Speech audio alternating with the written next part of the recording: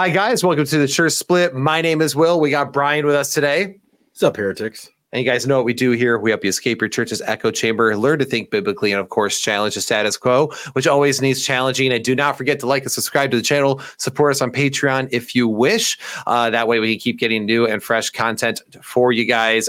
We recently started pumping out YouTube Shorts, which has been a great new thing that we're able to do. And that's a lot of it's because of what you guys give. We're able to do that. So anyway, but before we get into much more of the episode, I did just want to quickly let you all know we have a special friend with us today. He is a friend of ours that we actually developed a few years ago through our time during the RFP network. And Brian and I quickly eventually connected with him and became really good friends. And so his name is Dan, and he is with us today. He is a military veteran, and he's got a crazy story, and we wanted to have him on for a while. So we're excited for today's episode. So how you doing, Dan? Can I talk now? Yeah, yes, you can talk now. Like I said, how are you doing? Will told me we was not allowed to talk in the intro, so. I said, yeah, the intro's over. Okay. I'm good. Nice to be here. Thank you for having me. Thank you for imposing your rules on me. You're very welcome. I am something of an authoritarian myself. I'm on your show. You come on my show, these rules don't exist. It's just free for all. Fair enough. So Dan, can you tell the audience a little bit about you, about your background, who you are? Because I think one of the things that is interesting about you is one, that you have a similar background to many people that have been on our show, but also you kind of went a different direction. So I think it'd be good for us to tell us a little bit about your history. Okay. Started off back when I was 6 months old. My parents were invited to go to a IFB church, Fundamental Independent Baptist, FIB, IFB, whatever you want the acronym to be. It's all over the place now. Fundamental Independent Baptist. My parents were invited to go to a church. I was only 6 months old, didn't really have a say-so, so grew up there. Went to church at the school there. Met a lot of good people that I know now. It wasn't anything different for me for how I grew up at the time, but now looking back, every ounce of my being just wonders, how could people not look at that as, man, that is a cult.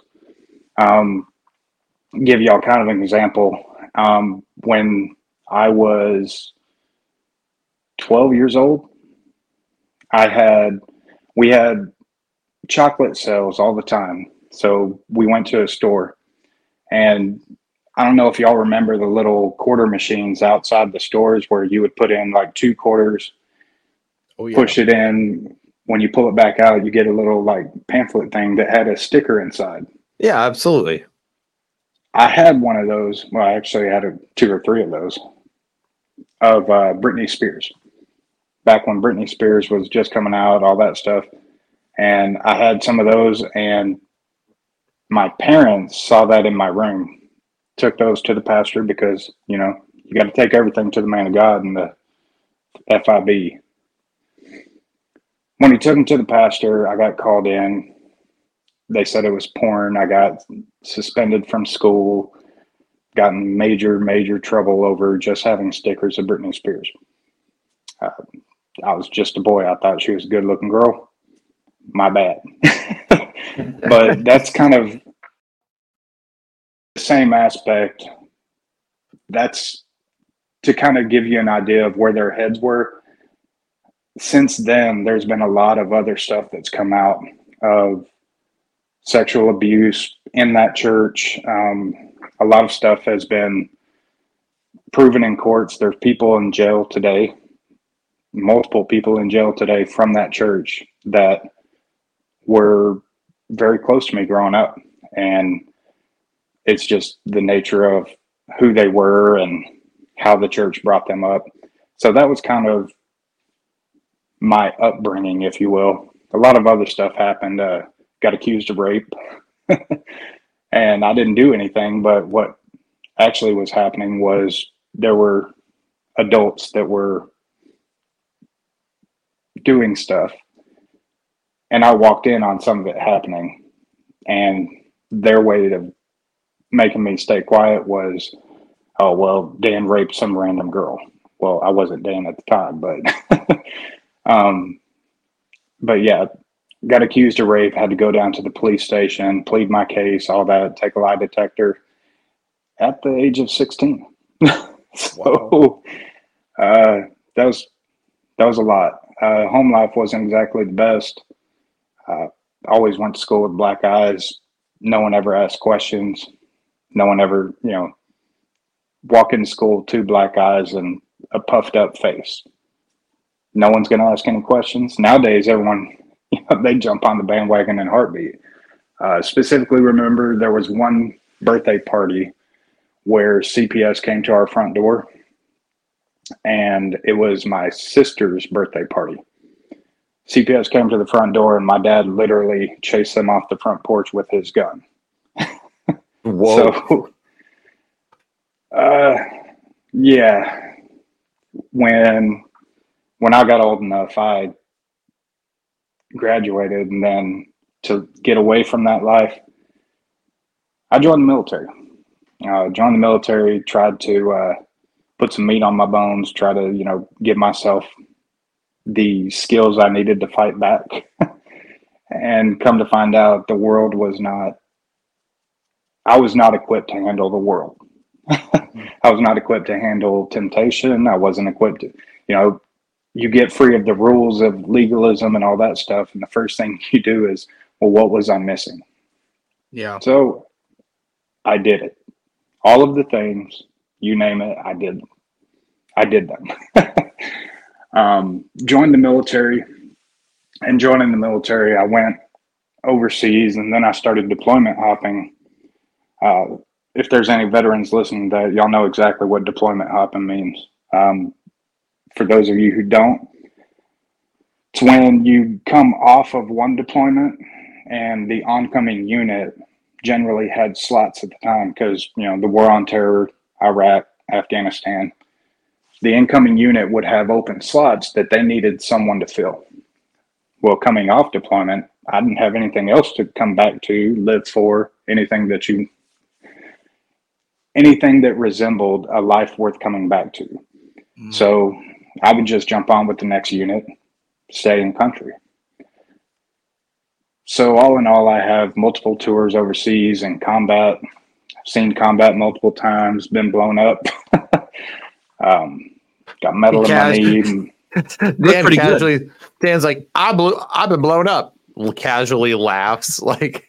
I laugh because I have metal in my knee and metal in my back, so inclement weather hurts. I hurt like on a constant basis. Every now and then it's hard for me to like get up and move around. And when me and my wife first got together, met her in the military. That was a different story altogether, but yeah. But I would tell her, she's like, oh, you okay? Well, I've been blown up. So now it's like a going joke in my household that, oh, what's the matter with you? You've been blown up? Is that what you're going to say? So that's why so you just use the same excuse all the time, is what you're saying. Oh, yeah. Dude, if you've been blown up. Yeah. You get blown up. You use the same excuse too. Darn straight. I mean, I use it for everything, especially if someone's like, oh, dude, are you okay? Didn't mean to hurt your feelings. I'm like, shut up, dude. I've been blown up. You think your words are going to get out of here. Leave. I kind of want to, I want to be blown up just for the bragging rights, but there's that. So back to, you said, tell the people a little bit about myself. That gives you a brief overview of like kind of how I grew up, why I left, leaving. The other thing that I'm going to mention, because we're on the church split, we're not just on some random podcast or random show. When I left, I had been so, in my mind, mistreated and hurt by the church, religion, God, you name it. Anyone who's been in that boat knows what I'm talking about, where you're just mad at everything. You want all of it to go away. It's all crap. It's all lies. How can they treat people this way and think of themselves as good people, all that stuff. You know, the legalism, everything mixed together makes a perfect storm. So when I left and joined the military, I ran. I wanted to do away with everything religious, wanted to do away with God, wanted to do away with myself. Talking about this, I say I ran away from God. At all point in time, I always knew that God existed. There was never a doubt in my mind that there was a God. It wasn't because of how I was taught, but it was, in all honesty, it was, I feel like I'm of decent intelligence. I'm not the smartest tool in the shed, but I dang sure ain't blunt. With that being said, when I ran, I thought I ran from God, and I didn't really run from God. I ran from religion. So in the military, one thing cool about the military is all religions are represented. So on your dog tags, you get to put something on your dog tags of what religion you prefer. I had none for a long time. I didn't want someone to come do last rites on my body as a Catholic or as a Jew, or nothing wrong with any of that. I'm just saying I didn't want that for me. But the chaplains that are in the military, and you get times where you get to go to those services, and they will make it available for you to go to whatever service they're having. So I went to Protestant, I went to Lutheran, I went to Catholic, Jew. I went to all of these different religions, and all of them, we talk about God and all that. But at no point in time did I feel the same like legalism, if you will, of Baptist. Then they had a Southern Baptist one come in, and he wasn't so bad. Along with him not being so bad, it was different. It was, okay, this is kind of what I'm used to, but it's also not. So it opened my eyes and got me started asking questions about, well, if these people believe this, why doesn't everyone? And that kind of opened my eyes to, okay, I wasn't mad at God, I was mad at religion. So it really started on, I was broken. I'm just out there doing my best, but I'm broken. Don't know really what to believe. I know the basis, God is real, and I'm probably going to die and burn in hell because I'm a horrible person. I trust Jesus, but let's be real here. I've done a lot of bad stuff. So even though I know it's not works-based salvation, the one thing that legalism teaches you is, no, it's all grace, but don't wear pants, women, and don't listen to bad music. And, there's all these other stipulations. So you kind of start wondering, is it really works? Well, their sermons will also kind of point to it, right? Where they're like, well, if you do this and this and this, are you really a Christian? Like, you should really start wondering about your salvation. So that kind of gets ingrained. Yeah, you know exactly what I'm talking about. So running from religion all this time, I tried to go back home for a little bit, and I actually tried going back to the church, reconciling with my family, and I was just always looked at as I was the problem child. I was the black sheep. Well, at that time I'd been married once in the military, divorced. I had a kid, that I don't see, but all this stuff, like I'm that guy in the church now. So I try to get back on the right track. Okay, I'm, went down, walked the aisle, rededicate my life, all that stuff. Let me teach people about Christ. Oh, no, we can't do that. We can't have you doing that. Mm-hmm. Okay, why not? Oh, well, this person over here is going to do that. So that kind of spiraled me all over again. I'm like, okay, so I'm not good enough. Because you're not squeaky clean enough, right? So exactly. God can't use people with bruised backgrounds. He can only use the shiny, perfect people. Right. You know, kind of like that series that went out. Exactly. Although Brian can never get shiny, happy people. I cannot remember the name of that show to save my life. You always call it happy, shiny people. It's shiny, happy people. I kind of like happy, shiny people better. Don't encourage them, Dan. Think about it. If you got shiny people walking around, they're happy. I would much rather watch that than watch the drama that unfolds in them. But yeah, yes. Anyway, sorry. Go. With that being said, I kind of walked away from it all.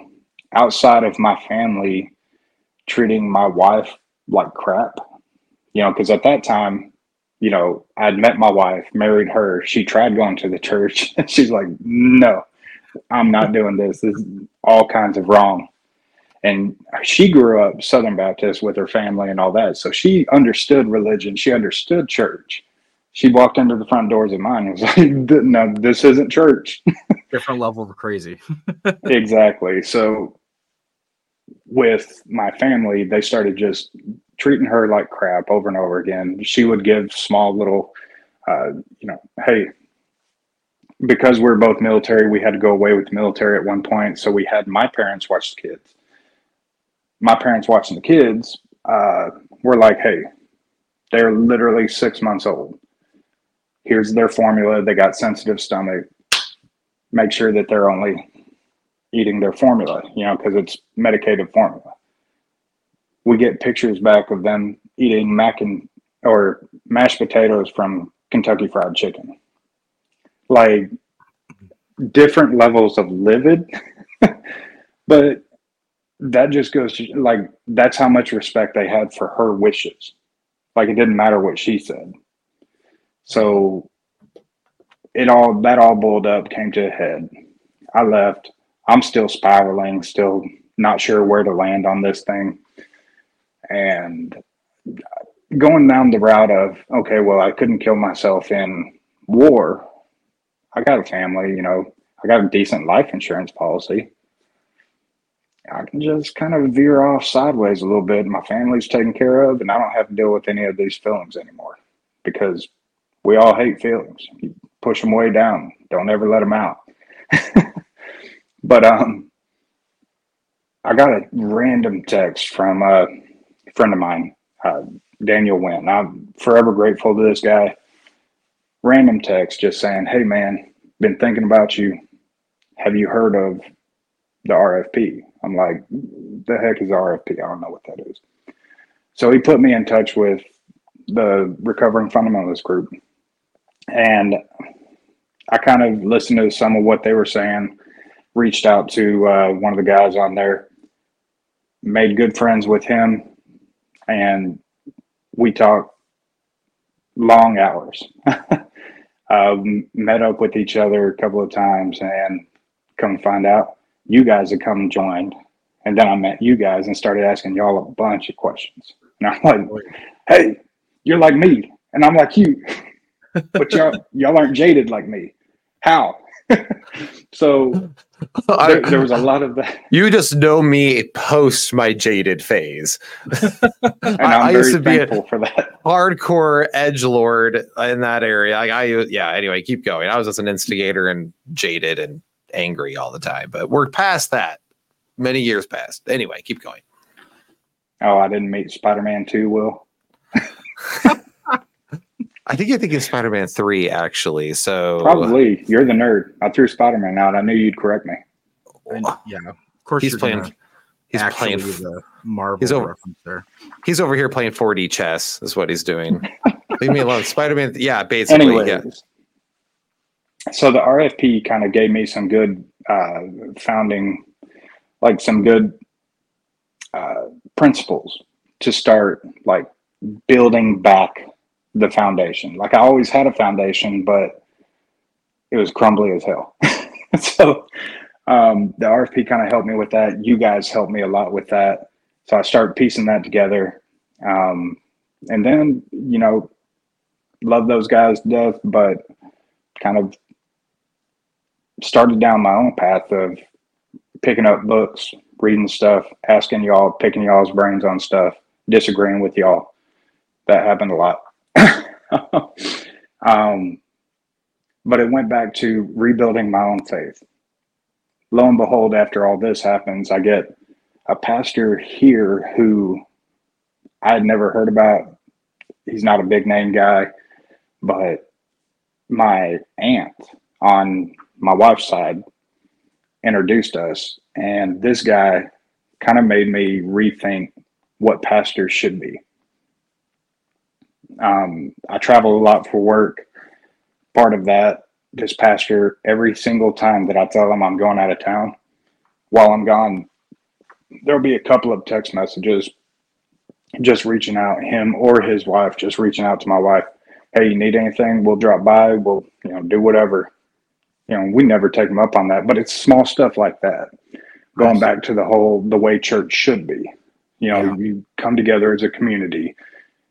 And that changed all of the perspective from what I grew up in and what I thought church was to what church really is. And then talking to y'all, talking to, other friends that I have, just seeing that church is about the gathering, come together, have like-minded beliefs and actually talk about it and then bear each other's burdens. I say this all the time in multiple groups that I'm part of. I was like, imagine, right? Bearing each other's burdens. Who'd have thought?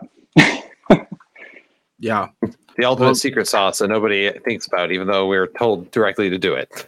But I probably talked a lot longer than y'all wanted me to, but that's basically my story in a nutshell. Well, that's great. And I think, part of it, we mentioned this several times, that church is supposed to be helping you bear your burdens, not creating them. And I think some of the stories from your past childhood, growing up into getting into the military, they were creating burdens for you. They're accusing you of rape because they want to make it so you can't make an accusation against someone. They're saying that a stamp that has Britney Spears on it is pornography. You're getting burdens created against you instead of them bearing them. And I think that's something with your friend Daniel, and when you discovered the RFP, was this idea that there's actually a place that you could actually talk about Christianity. You could actually ask questions, not get your hand slapped, and start building back. So you had deconstructed a bit, you had walked away, but like you said, not completely, but you were looking for that opportunity to build back. And I think sounds like that's what RFP and some of that network and, when our discussions kind of helped build that foundation. I think that's where some of your passion is now, is making sure that other people can get pulled back out of that same despair, that same loneliness, hopelessness, not feeling like you have a place to go, a belonging. Well, like you kind of said, like you got into reading books and kind of doing your own research. And one of the things that sticks out to me in that area is the fact that you finally were pointed in a direction to go where you could go deeper. And you could actually start wrestling with stuff, because before you weren't allowed to, which is also why you probably were exploring these other, you said you went to different Protestant churches like Lutherans and stuff. You went to like different like Jewish religious gatherings. You went to different religious gatherings because there was you could say an innate search within you looking for truth. You wanted the truth. You just didn't know where to go or where to look for it. So you just were looking and trying to find somewhere to connect in that area. Would you say that's probably accurate? Absolutely. Going with what I said and what y'all were saying, one of the main things that I see now, looking back,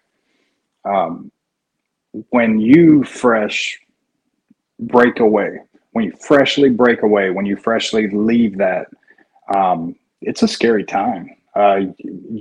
Everything that you've known and all the close-knit friends that you have, stepping away, they're immediately going to shun you.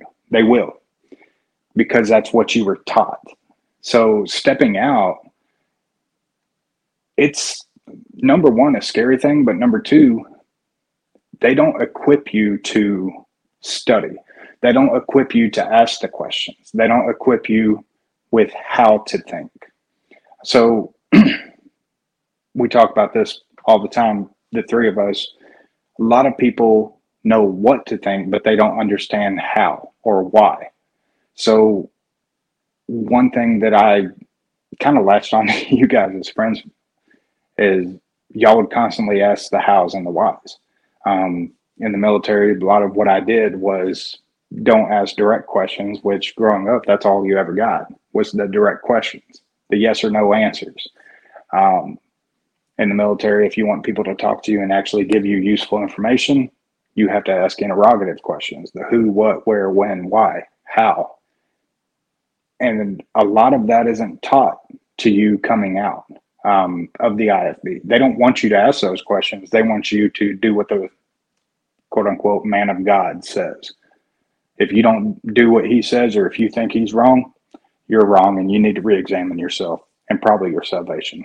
And that's what they teach. So it kind of just stifles, and really smashes down, making you not want to ever ask those questions. So when you do leave, when you do finally all right, I'm done, I'm out, the first thing you're doing is looking around.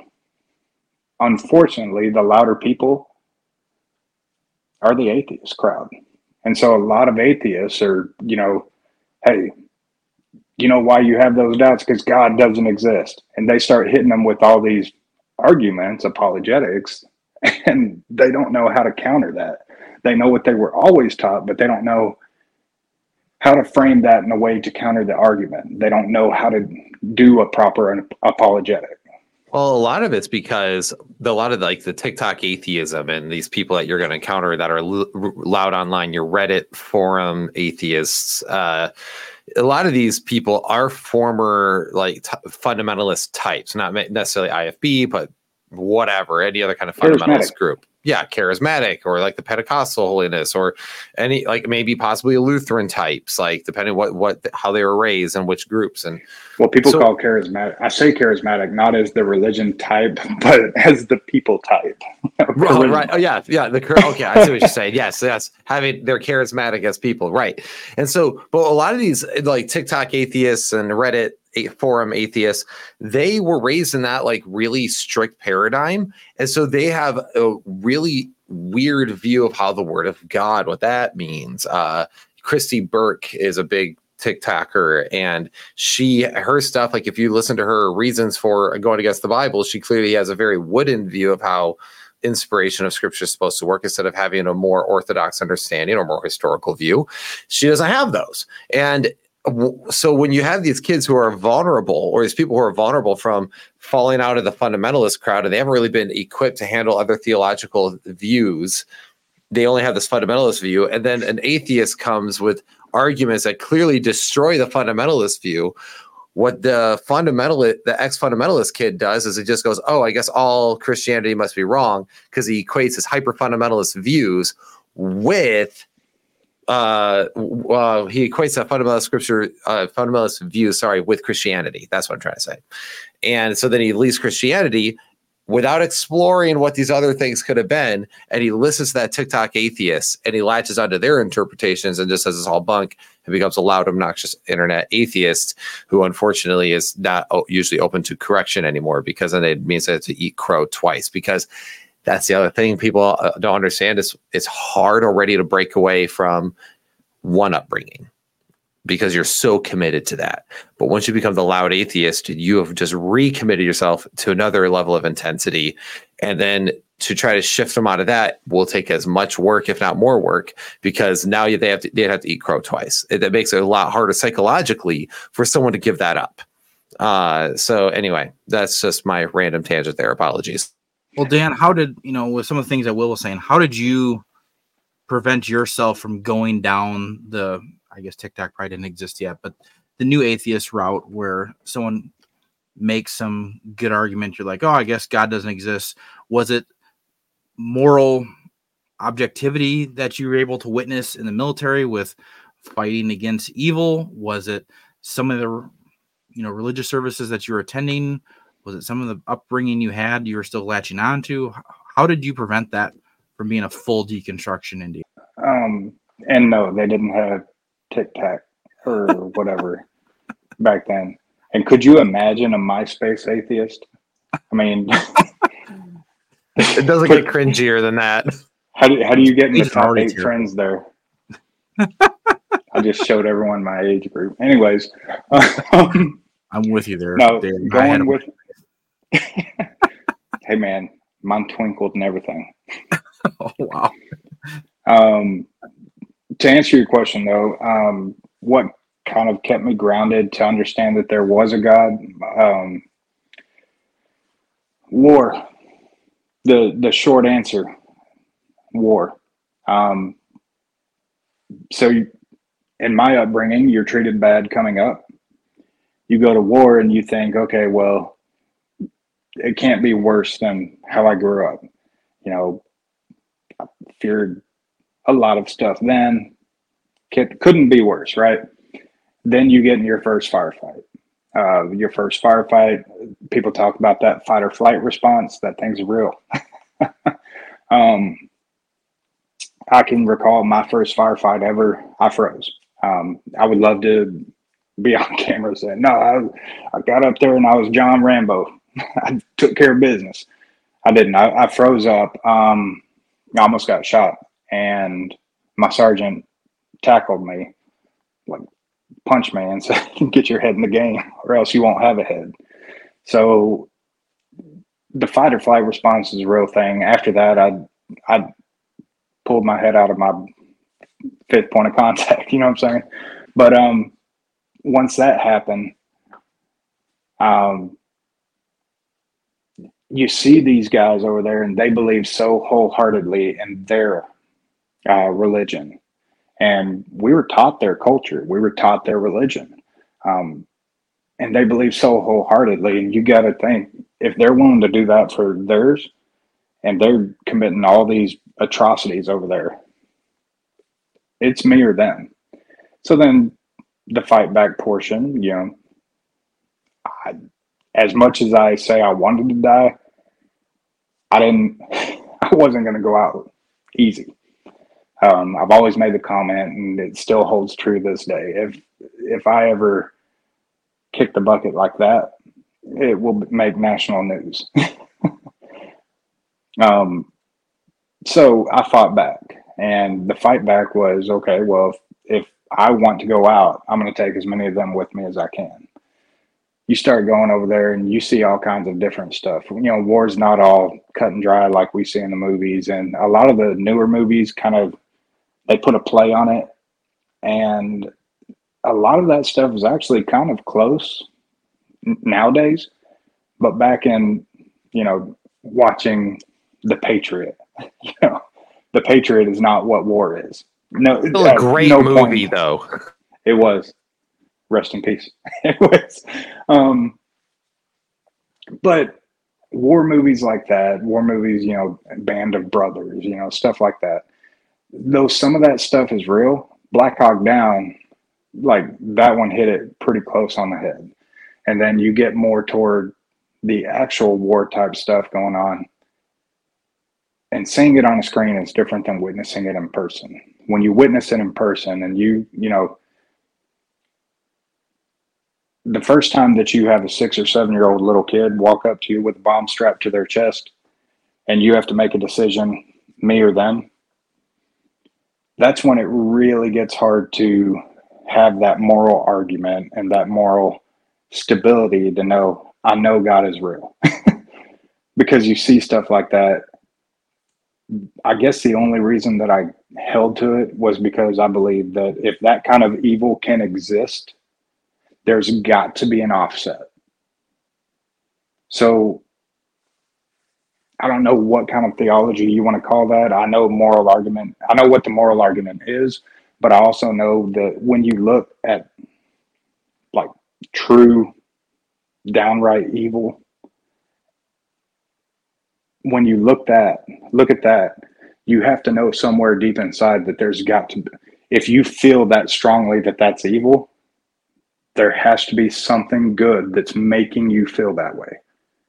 Like there's something higher than just the good and evil on the earth of going back and forth. What kind of And plays so I into the guess that's whole? what kind of routed. That makes sense. I mean, I think because you and I have talked about this many times in the past. Because one of our first conversations, you kind of talked about how you went to war, kind of hoping you would die, but you wanted to go down swinging, essentially. And like I want to go out, but I want to go out like a man, kind of idea. And but you were asking a lot of questions, and one of the things that you and I both talked about, because I experienced really intense abuse as a child, and I've seen it in my home, and I've seen it on other kids, and all that stuff that my family has dealt with and gone through. And then you not only experienced that, but then went to war and saw like how nasty war can be. So once you saw that, you kind of, I say regularly, like that is what happens when you start kind of staring at the abyss. You kind of have to come out with something. Like it either can tear you apart and then turn you like into a nihilist where nothing matters, and you just go, well, it's all just messed up, I guess, but we live in a cold and indifferent universe.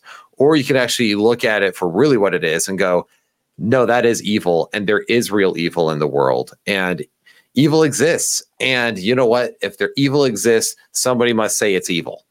And that's got to be something that's not us. That's got to be above us, because we all agree or that it's evil, right? So, and that's where I think a little bit of that comes in, and I think that's also can help you with growth once you kind of confront that, where you realize that if there's evil, then there must be good. And if this is what evil looks like, I want to be good.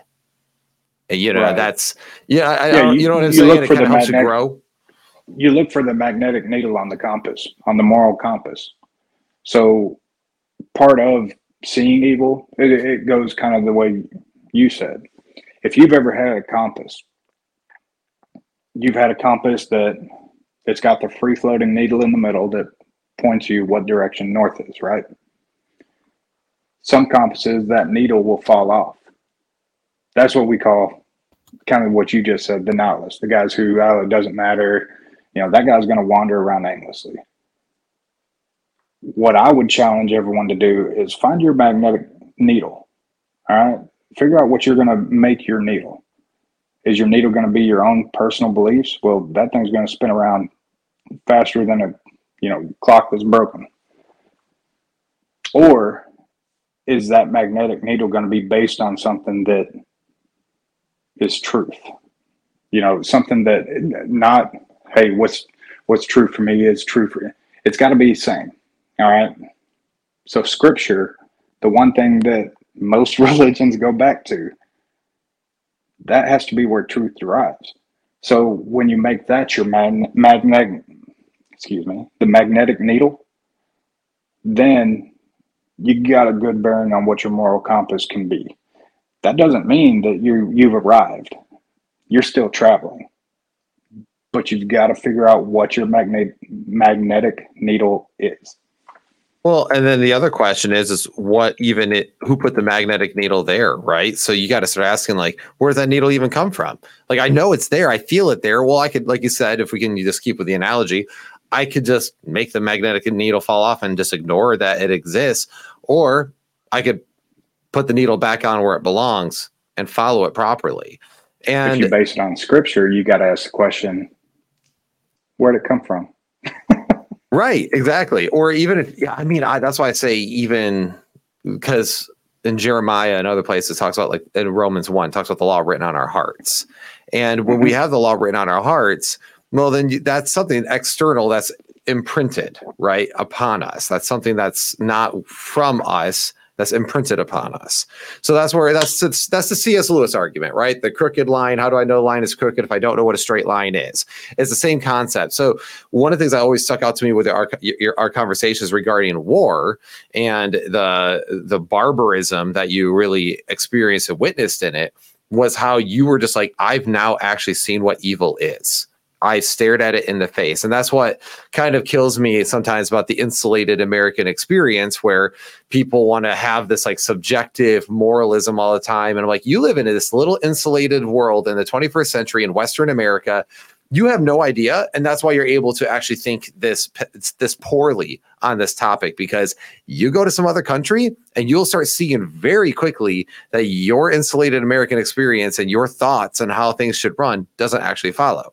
Brian, you were nodding. I don't want to keep taking over. Did you have thoughts here?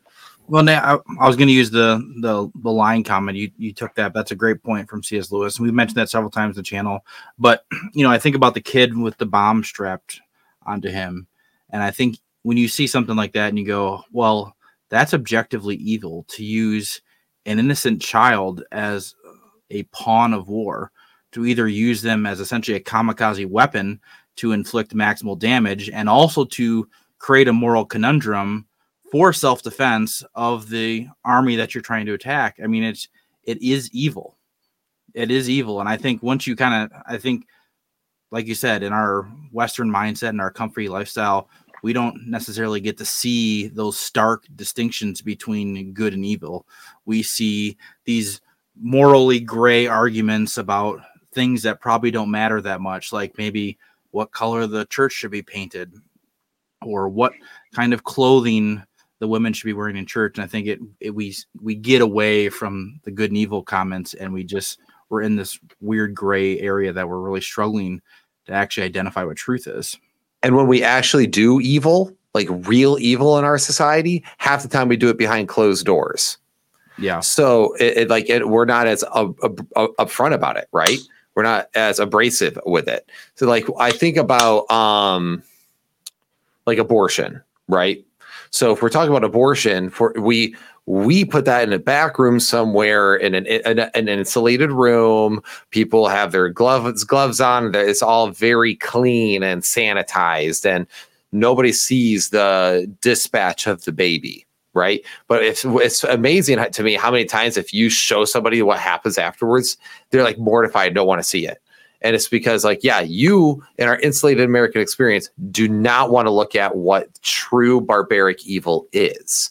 You want to avoid it. You want to pretend it doesn't exist, but it does exist, and it's a real thing. And I think that's one of the powerful parts about your story. Well, one of the other things is a lot of people will downplay their own evils. We hear all the time about all this stuff happening in these churches of, well, this person did an evil thing to this girl or this boy or whatever. And we hear that and we're like, oh man, that's really evil. By what standard is it evil? Because when you start talking about evil and what standard it's evil, love your neighbor as yourself. How many of us got mad at going down the highway and, we call it not evil, but getting mad to the point where you actually have the thoughts of running people off the road, pulling out your gun and shooting them. You have all these thoughts pass through your mind. And just because I didn't do it, I'm a good person. That's the whole point behind Jesus' story of if you thought it, you did it. And we don't want to address that because we realize, just kind of like you said, the evil that happens behind closed doors. Most sins, when they finally come out, what's the first thing that happens on every crime drama that you see? Oh, he was such a nice person. Yeah, never saw it coming. Right, exactly. It all happens behind closed doors. So you have to address the evil in yourself. We talk about staring down the abyss. You've got to come away with something, but I never said that someone sent the 7-year-old out there. There are 7-year-olds who will strap a bomb to their own chest and walk up to you with a gun trying to shoot at you. That happens in wartime. How do you rectify that? And then when you get so upset in wartime of your comrade dying next to you, you get upset, you want payback. That right there, what do you do at that point? So there's a whole lot of area that's not talked about with regard to evil. Yeah. How do you rectify that? That's a great point. We talked about, sorry, Brian, go ahead. I was just going to say, we've mentioned this several times, especially even recent episodes, about how your theology, your doctrine has to comport with reality. And I think, Dan, your experience and what you saw in wartime, I think really puts a fine point on it, because you're seeing such a stark example of, like you said, what do you do with a 7-year-old that puts a bomb on their chest and a handgun in their hand and try to kill people because they're on the other side? And I think that that I think helps kind of sharpen the doctrine. If your view of Scripture, your view of God doesn't account for some of these things, you might have wrong theology, you might have wrong doctrine, wrong outlook on life. And it sounds like, some of the stuff that you were taught in the IFB created some of that wrong outlook. And I think maybe some of that wartime experience kind of helped reshape it in some of your doctrine, at least gave you the opportunity to start rebuilding it into something that comported with reality. Yeah, one of the major things that I see in most of my conversations with veterans is the same thing that I struggled with is if I squeeze that trigger, I've killed people. Bible says thou shalt not kill, right? King James Version, New King James, it don't matter what version says, don't kill people. If you killed people, be it war or not, how does that rectify? How does it rectify with killing in the Bible and all that stuff? The answer I was legitimately given by an IFB pastor was, well, wartime's different. Right, but how does that explain the Bible verse? Well, God wanted you to protect yourself. I'm like, dude, you're just making stuff up now. Then I believe it was you, Will. Yeah, I asked you that question, and it was one of the first true meetings we've had with each other where I asked you the question, just I'm filling you out. What do you got to say to me? And you were like, give me a second and I'll get right back with you. And you took about, I want to say 2 or 3 hours and explained the difference of terminology, the languages used, the difference of words used when it's talking about killing and what types of killing there were in the Bible and what all that. Like you did an in-depth and exhaustive, and I'm just some random dude on the internet that was like, hey man, what do you think about this? So to me, those kind of interactions, one that shows where we need to be as Christians. We need to be helpful to the people. Don't just brush their questions aside, engage their questions. If you don't know the answer, point them to someone who does. And far too often, if we don't know the answer, far too often we just brush that off as, well, Bible says so.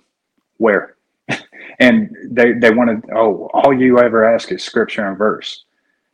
I don't just want to know the scripture and verse. I want to know the context. I want to know everything about it. If I'm asking you a question, let's dig a little bit. Let's figure out what it actually says. So you can twist any verse. That. Yeah, you could twist any verse to make it sound like what you want. So, and I remember when you asked me that, because I was like, if memory serves, there's a difference in the Hebrew term for kill here, like thou shalt not kill, meaning to murder in cold blood, versus various ways of killing, like self-defense or wartime, and they had different kind of terminology for it. And I was like, but before I, open my mouth and insert my foot and end up being a dummy, I'm going to go double check. And this is actually a really important bit that I learned over time while doing apologetics, which is, it's okay just to be an answer finder. You don't have to be the answer guy who knows everything, but you can be the guy who knows where to find the answers to help people get the answers that they're looking for. And I wanted to make sure I referenced some of my Old Testament wartime books, because I have some books on that, and just make sure that I'm double checking, because I wanted to give you a proper answer than something flippant. Plus, I've learned something when I'm dealing with intense military veterans who have seen combat and all of that. They want it straight, they want it direct, they want it efficient, and they don't want you to sit there and blow smoke. And I know that about them because I've been friends with enough of them to know the fact that I'm like, if I blow smoke, they will know, and they will just be like, you are dead to me because you clearly don't know what you're doing. And Absolutely. And I mean, that was a big thing for me. So yeah, I think, and I'm not just saying that because look how wise I am. That was something I heard Braxton Hunter once say, be an answer finder. And it kind of resonated with me. I'm like, that is actually probably what we should be pushing people to do the most, is be answer finders. He also told you don't use the word spicy. He didn't tell me to use the word spicy, but he's wrong about that. I'll use spicy till the day I die. Terminology. I'll even use the term saucy from time to time. He's going to be like, how does Dan know that? Yeah, he might wonder if he watches this. He says he watches the channel, and I always doubt it. But then he makes a reference to some of our episodes. He will watch, yeah, and then whatever. But now you're going to know. Be like, hey, we talked about you. Make him watch it. Just get an extra view out of that. He just got back from Australia. He can confirm kangaroos exist. That was what we came back with on Sunday. So. But my wife has held a baby kangaroo. Okay, that's cool. I'm kind of jealous, actually.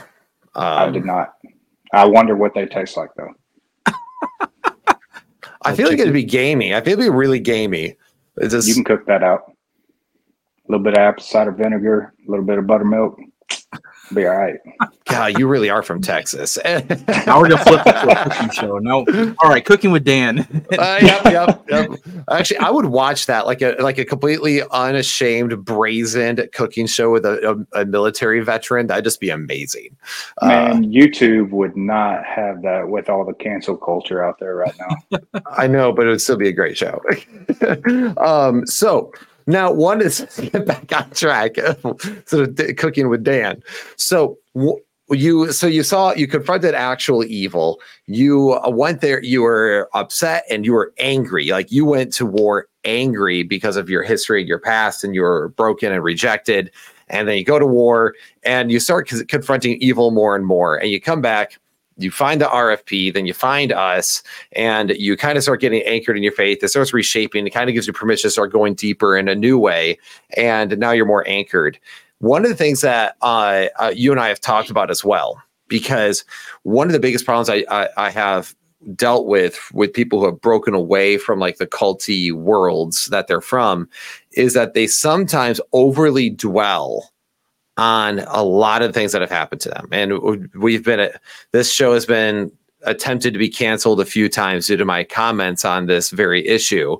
But this idea of like absolute victimhood, and you and I have had conversations about this, but as somebody who's like seen war and has actually been a victim of warfare, I thought you came at it with some interesting thoughts and ways that kind of showed that people can actually overcome some of these things. So what are some of your thoughts on this idea of the people who dwell too much on things and the victim culture that we see come up with people who have been hurt?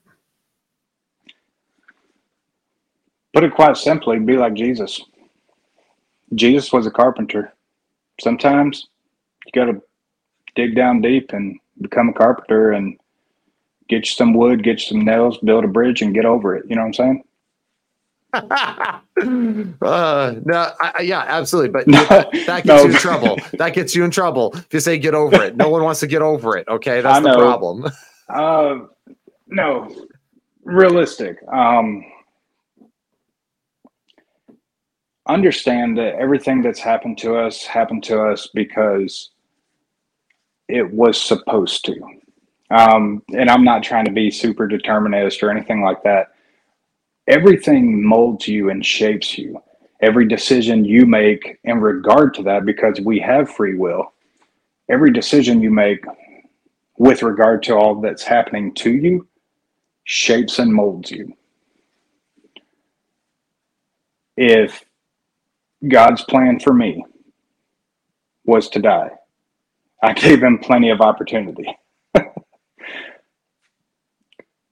At some point in time, you have to turn around and say, hey, man, all this stuff, look at the story of Joseph and his brothers. You meant it to me for bad. God meant it for good. Use what gifts and talents and skills you've acquired through all the tribulation and trials that you've gone through, because you can't have tribulation without trials, or vice versa. Anyways, use those skills, use those abilities, use what you've learned, that information, to push you to help others. Because ultimately, that's what we're here for, right? We're here to help people. We're here to show them the light of Christ. The gospel doesn't exist in and amongst myself and never outside. Part of that is going out and teaching others, helping others, being, I don't know, the church. So I'm not saying get over it. I'm very dry with my humor, so I joke around a lot about that. But ultimately, yes, you were a victim. Guess what? That puts you in a different style of pedestal to help others that are probably struggling with the same stuff that you're dealing with.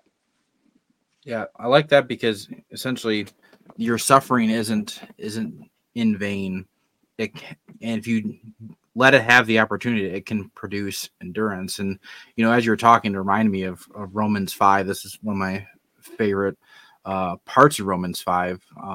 In verse 3, it says, "Not only that, but we rejoice in our sufferings, knowing that suffering produces endurance, and endurance produces character.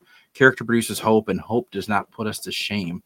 And I think if we really, like you said, it puts you up in that pedestal. You've been given this opportunity if you've had suffering in your life, and it wasn't fun going through. All of us have been through hard times, but if you actually leverage that suffering and allow it to produce character and endurance, then you are equipped to bear each other's burdens better in the church. You have more skill set to help others. You have wisdom because you have gained knowledge through experience to help those that are struggling with the same type of things. So I just love how you put that, Dan. It's not purposeless. And so one thing that I always tell people is you hear the term forgive and forget. I think forgive and forget is probably the stupidest term I've ever heard in my life. Preach. Forgive. We're all commanded to forgive. That's hard. That's hard enough. But never forget. Learn from everything. 100%. Just because you forgive those people that did ill to you or did evil, like straight up, not just, hey, they didn't do this for me, but they straight did evil to you. You've got to find a way with the grace of God to forgive those people. But that does not mean you forget it, and that doesn't mean they don't pay for it. All right. There's a very clear distinction on that. Forgiveness doesn't mean you are the judge, jury, executioner. You take care of yourself. And the reason we're commanded to forgive, you got to read into that too, because it will eat you alive from the inside. Well, I mean, a few things to all that too. Like, so people have oftentimes asked me if I would change the way I grew up. Like, well, man, if you could change something, would you change it? Like, would you change things you've done? And I've really thought hard about it. And regularly, my answer still continues to be no. And the reason why is because if those things that happened to me, I wouldn't even be who I am. I don't even know who that Will is. Like, that is a totally different person. Those things shaped me, and I learned from them, and I'm stronger for them. I'm better for them. I can freaking help people now that I never would have been able to help before because I've been through it. Because what man meant for evil, God meant for good. God gave me the grace to endure, and he also gave me knowledge to that because I leaned into him. I think, and that's what you mean. Like when you're saying supposed to, I don't think you're saying like God did it by necessity, but that the fact that it happened is because God knew, and God knew that if you leaned into him, you could learn from it, and that you could, and that he gave that, and like that we're given this burden, this cross to bear, and you could bear it with some strength and grace and faith with you, and really make an impact. With what you just said, he gave you that burden and cross to bear. Guess what else we're supposed to do with that? I don't know, look around, maybe see someone with that heavy burden and cross to bear and help them out. Right. Bear each other's burdens. So when you look at it full circle, if you just want to remain, trying to be careful of how I say this because I'm me and I don't want to get y'all canceled. Let them try. If Will won't get us canceled, you're not going to, Dan. If you want to remain a victim, that choice is completely and totally yours. Mm-hmm. I choose not to be a perpetual victim. I was a victim at one point in time. That happened. I overcame. No, By the grace of God and all that stuff, I overcame, and now I can look back and I can help others. And it goes back to, you help others by bearing those burdens. And it's not, hey, I was there once.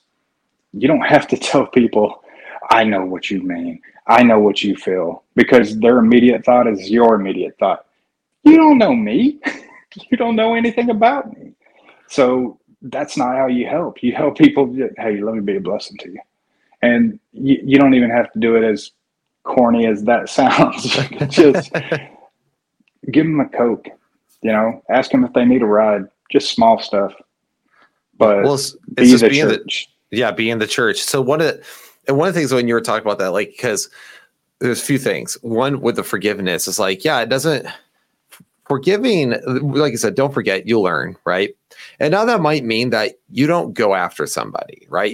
There might be a person that you could, but you're like, the person has repented, their life has changed to a certain degree where you're like, you know what, I'm going to choose mercy. And there might be a situation where you're in a situation where the person's not repentant and you need justice to come in, right?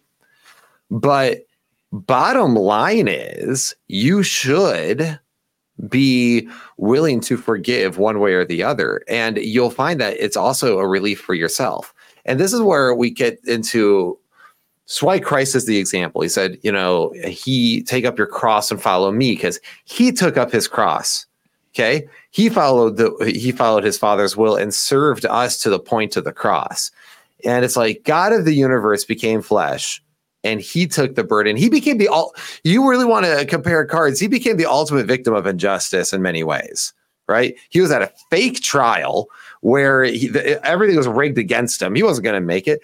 Pontius Pilate washes his hands of the situation, just goes, what is the truth? He had every reason to be angry, bitter, and lash out against all his oppressors. But I just finished reading a book for my book, actually, but I just finished reading the book by Gorman on the not so new model of the atonement, like talk about the new covenant.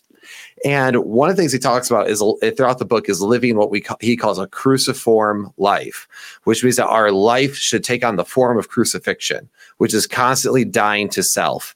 And once you start doing that, you will start learning that I'm going to reject my own desires and wishes and serve someone else so I can bring peace on earth and goodwill actually toward men, because that's what Christ did for us. And you know what? Hard. And it is hard, but it's like, I love me some me. You know what I'm saying? Same. That's why we say it all the time. I need some me time, right? I need me time, or I want this and I want that. And we are to live a cruciform life. And that's why Paul says, I am crucified with Christ. Nevertheless, I live. Why? It's not because he's punished with Christ or something like penal substitution oftentimes teaches in this weird sense of wrath. It's because, no, we serve one another to the point where I am willing to die for you, because I ultimately love you the way Christ loved us. And if he forgave me, because we all know our evil sins. I mean, you talked about those intrusive thoughts earlier, right? When you're just, for some reason, like, I don't know why I had that sudden thought to just ram my car into you, but that happened. I said that, and immediately after I said it, I was like, wonder if that's just me. Maybe they don't have those thoughts. Maybe I'm psychotic. Well, Jordan Peterson, in his book 12 Rules for Life, he talks actually about how he was sitting in class in college, and I think it was college, and there was a student in front of him, and he said he had a weird sudden vision and urge to take his pen and stab it into their neck. He's like, I had no reason, but that thought came into my mind. And he talks about one of the biggest parts of growth. And I think there are two things when it comes to growth as a person. One is looking down the abyss of the evils done against you. Look at them, confront them, recognize them for what they are, accept them for what they are, and then figure out how to move past them. Whether that means forgiveness, whether that means therapy, whether that means seeking some form of justice or reconciliation. There's different things that can look like. Then you have to look at another abyss, which is the abyss of yourself. Like, what evils have I done? And I know I have committed great evils. Like I have a giant checklist I could go through, and I owe many people whom I probably know what I probably, there's people I owe apologies to, I'm sure, that I don't even remember at this point, because we all probably have that. But once you start confronting the evils done against you and the evils within yourself, you can probably start growing a little bit. And then maybe you could also live a cruciform life for Christ and start living to serve others and realize that you can use those evils done against you to uplift one another. You know what I mean? I do. That was very well put. You brought up, I keep looking over at my bookshelf. You brought up 12 Rules for Life. I know I have it. I just don't see it over there right now. But I also have his second book as well. Beyond Order. The second one's good, but the first one's the best. Yeah, I agree. I actually tell people regularly that 12 Rules for Life next to the Bible is probably the best book I've ever read. You brought up PSA, and I immediately looked up at the time. I was like, we don't have time for that one. No, we don't. There ain't enough time tonight for that. Pet topic. Plus, I'm purposely trying to stay away from that topic on the channel because I'm working on a book on it, and I feel like if I keep telling Al my thoughts on it, then I just have given away the book on episodes. So I'm trying to be careful. I feel like this last move for you, you started way too many books. Knock it off, keep it to one, make it good. Well, that's why I'm doing. I'm just focusing on the one. I'm not going to worry about anything else. Just focusing on the one. I'm doing good. I'm very proud of myself actually right now. Although I did work to get that copy so I can mark it up for you. Leave my book alone. Red marker waits for no man. And it does not discriminate. It hates all people equally. But yeah, I mean, these are just some. I think those are some really good takeaways on that. And I think in your situation, it brings in a very unique element for someone who's seen death and war. And you've seen violence to the highest order and have committed violence at the highest order. I mean, in many ways. We don't have to get into all that because you and I, we've all talked in private about it. But that was something you had to even confront, and realize. And I think that's where an area where we can kind of land the plane a little bit, but is learning that forgiveness and reconciliation. So what did that look like for you personally? Understanding that forgiveness and reconciliation doesn't mean that you're going to feel like you just sniffed a bouquet of roses. It's not easy, but some of the forgiveness that you mentioned there, it's not forgiveness of others. It's forgiveness for your own atrocities. You can't sit there and just dwell on, I did this, I'm such a horrible person, I did this. At some point in time, you've got to understand, hey, another topic. We have a sin nature. You sinned. We're all sinners. So at some point in time, you've got to understand that, and you've got to just truly repent for that. Reconciliation, you can't necessarily find that for some of the things that you've done wrong. If you, to put it in my situation, people that you have crossed in wartime, I'm not about to make a personal trip back over there to locate someone and be like, sorry about your family member, please forgive me. I'm not going to do that. But that's one of those where you've got to really lean into the forgiveness. You've got to lean into God and, the Holy Spirit and let him actually comfort you. Like I said, it doesn't come easy. And if you still feel guilt, that's a normal thing. I was rewind a little bit back to what you were talking about, sometimes you might need therapy. Hold the horses. That's something that never gets spoke about in churches. You don't go to therapy. You go to the man of God.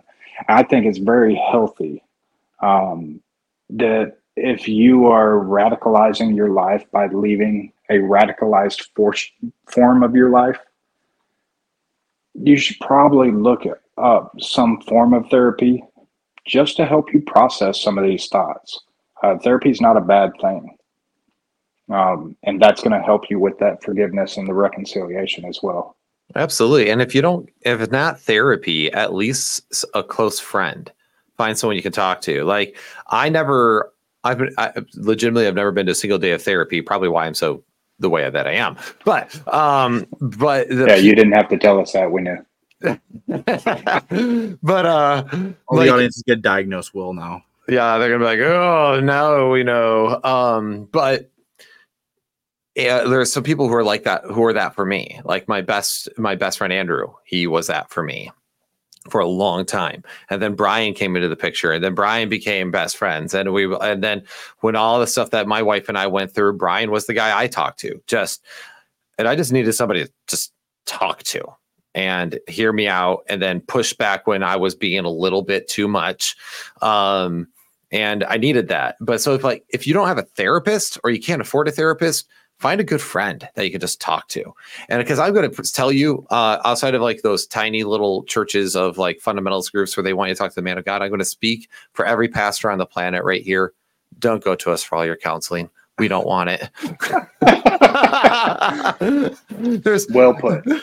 There's so many times where it's like, I sat across from a family or something going, this is so messed up. And I have no idea. And I didn't even tell them, like, I think you need to see a professional. And like, well, we really want to talk to you. And I'm like, I'm not a professional. I didn't sign up for this. Yeah. I'm a theologian. I am not a psychologist and a counselor. Like I can help you identify some of the things because I've taken counseling classes, but I'm not going to be the guy who you want to fix your entire family's issues where you've had 20 years of cooked up problems that I'm not gonna be able to unpack all that. So yeah, anyway, I think you're right. And then like that forgiveness of self and comfort through self by leaning into God a little bit. I mean, there has definitely been times in my life I've looked and like poured my heart out to God, saying, I'm sorry, forgive me, and to give me the strength and the grace to move forward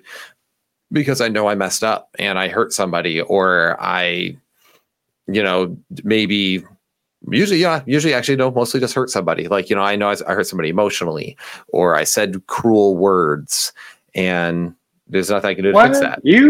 Yeah, cruel words. That's weird. Hey, people will be surprised. I'm actually pretty dialed back on the church split. If you know my general personality, the amount of thoughts that come in my mind, I'm like, shouldn't say that. But that came more intrusive thoughts. James, let's just say, like I've done a very good job tonight. I am very impressed with you, Dan. I am very impressed. You deserve a gold star. But it is a thing where you do have to kind of go through that, and you have to lean into God a little bit. And by the way, if you have to do that, and you have to confront the evil within yourself, and you have to search that forgiveness from yourself, there's that whole idea where we always want mercy and forgiveness in our direction when we screw up. But we always want justice and, malice poured out on those who wrong us. And I just find that hypocrisy always to be kind of funny. So it's like, guys, if someone's wronged you and they may have wronged you at some point. And now, of course, there's different levels of wrong. Okay. So I'm not speaking for every single situation. Have to caveat that when you're having these conversations. If you want forgiveness for some of the things that you've done and for mercy in that direction, sometimes it's worth it to extend an olive branch to somebody else. And that can be hard. And that's difficult for me because I can be naturally vindictive, I think. So I know everyone's shocked, I'm sure. Well, it was really hard. You read the passages about turning the other cheek, and everyone's like, oh yeah, turn the other cheek. Well, it's a lot easier said than done if you actually do it the proper way. Nobody wants to do that. But going back to what you're saying, with the different levels of hurt, you've got to figure out a way to, at some point in time, relieve yourself of the pressure of what was done to you. You know, well, they took my parking spot. And I know I'm being trivial right here. I'm doing that on purpose. Well, they took my parking spot. Are you just going to drive around the parking lot for 2 hours while they're in the store until they finally come back out just so you can honk at them and let them know they took your spot? Or are you just going to go park and go in the store? At some point in time, you've got to figure out a way to, I don't want to say let it go, but forgive them. And then, you know, goes back to the don't forget, when you go in there, make sure they get the cart with the rickety wheel. I'm just saying, don't forget. He's like, forgive them, but also an eye for an eye, baby. You gotta turn that other cheek, you know what I'm saying? But I think there is actually some truth there. Like if these things happen in front of you and they're occurring to you, you can't take responsibility for things that are done to you, right? You can't control those things, but you can't control how you respond. And that was one of the big things for me. And I don't know if that's a big thing for you, but a big thing for me was like learning how to like process the abuse was just going, yeah, but I couldn't control that. But I can't control my response. And if I can control my response, that means they can't control me. They can't control this part of me. Yeah. So why would I give them the satisfaction of acting just like them, of lashing out, of attacking them, trying to ruin their life when they've already tried to ruin mine? What if I? Well, a lot of what's happened to, you know, us in the past, it's straight up narcissistic tendencies. Mm-hmm. There's nothing you can do to change that. It is what it is who they were. And as much as I wish I could reach back in time and change that person or change the scenario, going back to what you said, I don't wish that anything would have changed in my upbringing. But then fast forward to the here and now. If they are different today than they were then, have that conversation. If you have that conversation, they're the exact same as they were back then, you can forgive them. But their boundaries are completely okay as well. Boundaries are healthy when you're dealing with people who have wronged you, and boundaries are there to protect you. Mm-hmm. It's also there to protect them, right? Like, because like if somebody can't, yeah, because you've crossed my boundary. Just saying. Well, I mean, I guess when you sorry, you derailed me. But like, because it's to protect them too from like the temptation of how they might respond, right? So it's like, okay, well, you clearly can't handle this situation because you act this way. So I'm going to put up a boundary here for both of us. One, to protect my mental sanity because I can't handle you. But the other reason is because it's going to help you, like, be more stable. Yeah, I'll disagree with you a little bit there. Oh, okay. We're not allowed to disagree with me. It's like the Pope, actually. So yeah, I disagree all the time. I'm gonna figure out where you live. He's reaching up there. Don't be looking for help now. I disagree with you a little bit. I feel like with a boundary, I don't care what your sign says. I can go buy that. Sign. It doesn't. I can buy one from Amazon that says "Mr. Even More Right Than Will Hess." Just saying. With boundaries, though, I feel like that could be one of the purposes that you mentioned. That is not why you create them. You, at no point in time do you ever create a boundary as a help to another person. You create a boundary for help for yourself. Oh, I'd Does that agree make with sense? that. Yeah, I'd agree that that's your primary reason. But a lot of people are like, I hear people be like, oh, but that's just, I feel like I'm being so mean to them. And like, because they're still so guilted by their relationship that they were in and they're letting them control them. And so I'm like, yeah, but it's for you, for a healthy and it's helping them. You're also, right on that, but it will help them too. But you don't set it up to help them. No, right. Yeah, exactly. It just help. It's a good way for me to frame it to help people who are more empathetic, where I'm like, look, man, like And because be the one video that you have up where someone's like, I disagree with you. Yeah, that's fine. We've disagreed on plenty of things, but good friends disagree. And those are the ones that you want to sit down and have a drink with and just talk about stuff and get new perspectives and just wrestle Last time with we did things. that, we talked for 6 hours. That is true. That was a great day.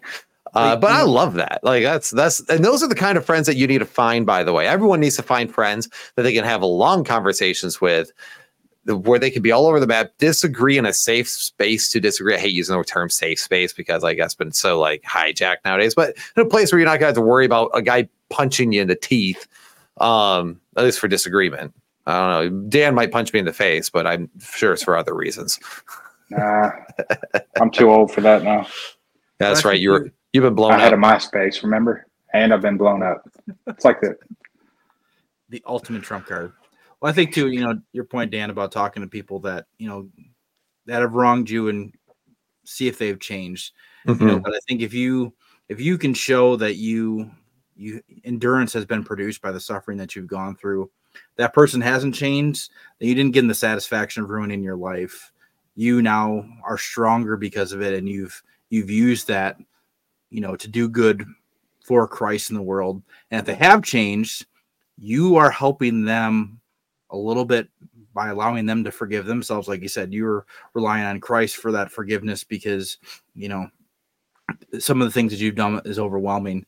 But that person that is truly repentant and they can see that, you have even turned the wrong that they've done to you into something strengthening for yourself and others. I think it also can help them, forgive themselves and help them on the road to repentance. So either way, using suffering for endurance is a good thing for you and for the people that have wronged you. Well, I think that's why God shines a little bit of Christ on them, Yeah, mm-hmm. It does. Well, I think that's why we live in a world where God has evil possible, right? Where evil is possible in this world. And one of it's because greater virtue comes with the backdrop of evil. Like if I die for somebody in war, like I defend a brother in arms, right? That level of virtue could not happen if it was not for the backdrop of evil, where we get to reflect the goodness of God even further for the love of our brother. Or the soul building, right? My character is built stronger and I can become a better individual because evil is possible. Not because God's not decreeing this evil. God's not commanding this evil. It is simply possible in this world. And we can actually, believe it or not, you can use good to destroy evil. And it is a powerful thing to do. And like I've had those conversations when you talked about, like, sit down with that person that wronged you and talk to them and see if they've changed. I've had that conversation. Brian knows. He was there alongside me with when I was having some of those conversations, trying to like just make the situation right. And certain people haven't changed one bit, and they never will. And I realized that, and then I just had to figure out how I was going to handle it from there. And other people, they have changed, and therefore it is worth giving them a second chance. I have family members that are like that, where it's like, well, then I should have a relationship with you because you have changed. And because you've changed and you recognize those issues, we can move forward. My brother and I, right before he moved out, him and I got to a big old fist fight. We were like in our late teens, big old fist fight. Put a hole in the wall, the whole 9 yards. And we talked about it, I think, on our, I was on his podcast, and we had a whole conversation. It was a good time. But we talked about that, where certain people, like from our past, like will lash out. Like I had a person like go slide in my DMs when I was like 29 years old. Like, you did that to him. You should see the look on his face. You're a monster. I'm like, that was 10 years ago. And I was like a kid. Like, we're really so pathetic where we can't give people the opportunity to try to change over the course of a decade or more. Like, I don't know. And so we also have to consider the fact that people do change. As much as people say people never change, people do change, and giving people the room to do that. And because you needed the room to do that. And so I don't know. These are things that I think about regularly, where there's a fine line between not being foolish enough to where you forgive and, like you said, forget. That's just foolish and naive. But then there's also the other side of a mature outlook, which is, hey, We could actually, Brian, the church you go to right now, Pastor Cody there, he talks about this a lot, which is this, we have a lot of us have an immature look at people. We either think of them as all good or all bad, when really we all have a little bit of all of it. And there are different seasons of our life. We might have more bad than good. And some different season, we might have more good than bad. Yeah. Right. So those are just some of the things where I think having those mentalities can help us move forward through our struggles and our wrongs and our hurts that have happened to us, if that makes sense. Definitely. You got to be a carpenter like Jesus. And build a bridge. And get over it.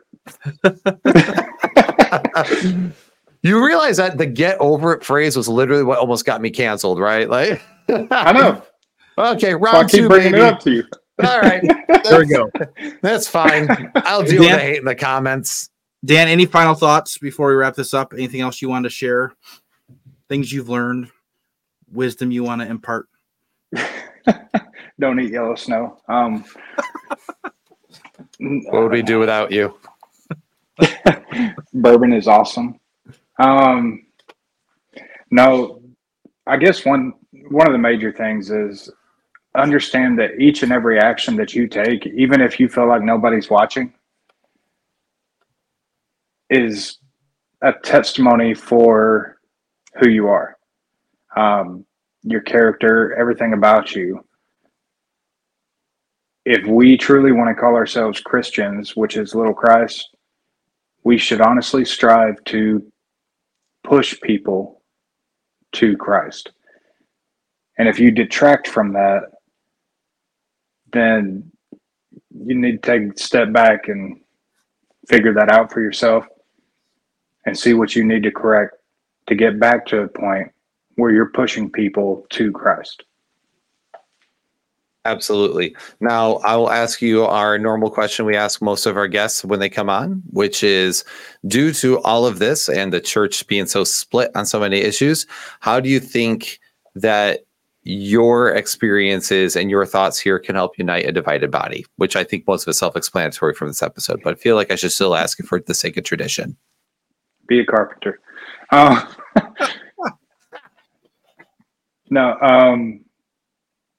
Understand that the problem of evil is there.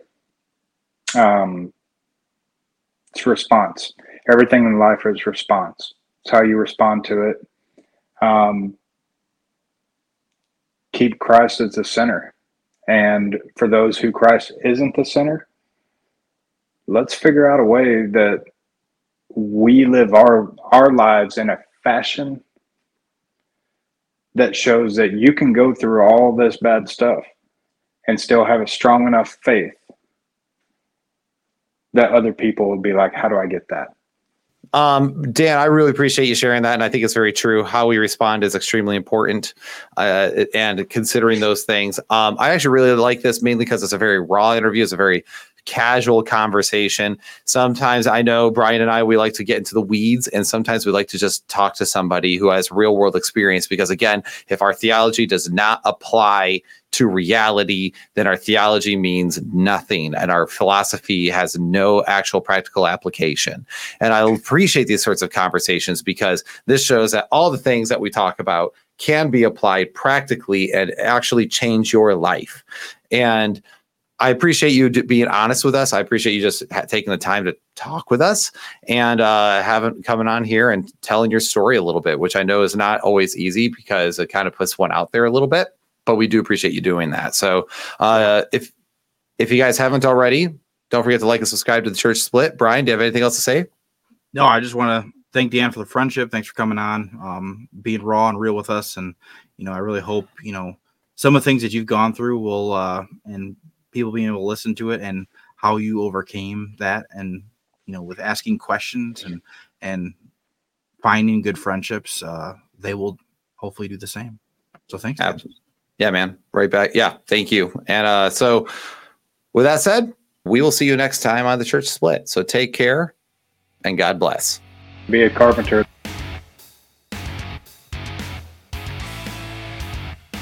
And guys, if you want to avoid seeing obnoxious ads like this, We got to be strong. We got to be healthy. When you want to feel nice and strong and satisfied, you got to check out Good Ranchers.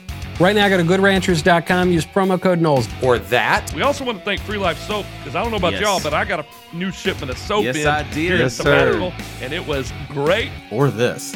Hi guys, my name is Will, and I'm here to tell you why you should be a student at Trinity College of the Bible and Theological Seminary.